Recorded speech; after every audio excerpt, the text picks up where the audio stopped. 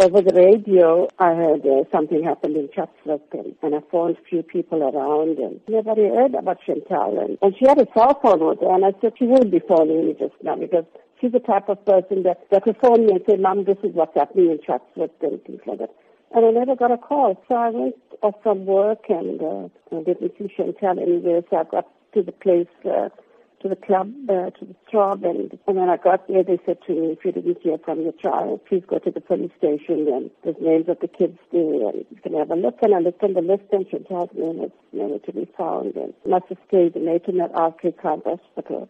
And I found there, and she said, no, Chantal didn't come in there. And I couldn't understand where she was, and then it was already after 5 or something. And I waited in the queue like the rest of the parents, waiting to identify the kids. And then somebody called my name, and I thought Chantal was found, and they were giving me a message. And only to be told there's 3 more kids still to be identified. The other kids were already identified. And I looked at the first kid, and it wasn't Chantal.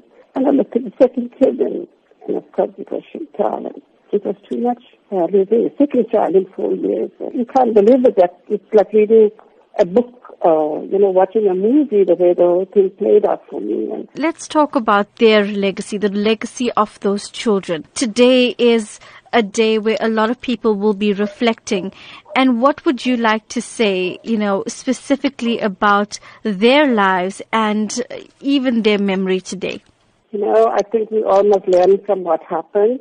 I know some of them have very short memory of what happened. Some of them can't remember what happened.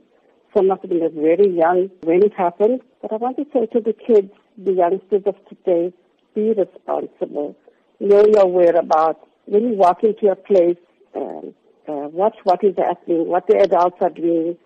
If they're doing something wrong or something, bring it to somebody's attention. And let us be responsible so this never happens again. A death is a death. No matter how your child dies, it's very painful for any parent to go through this.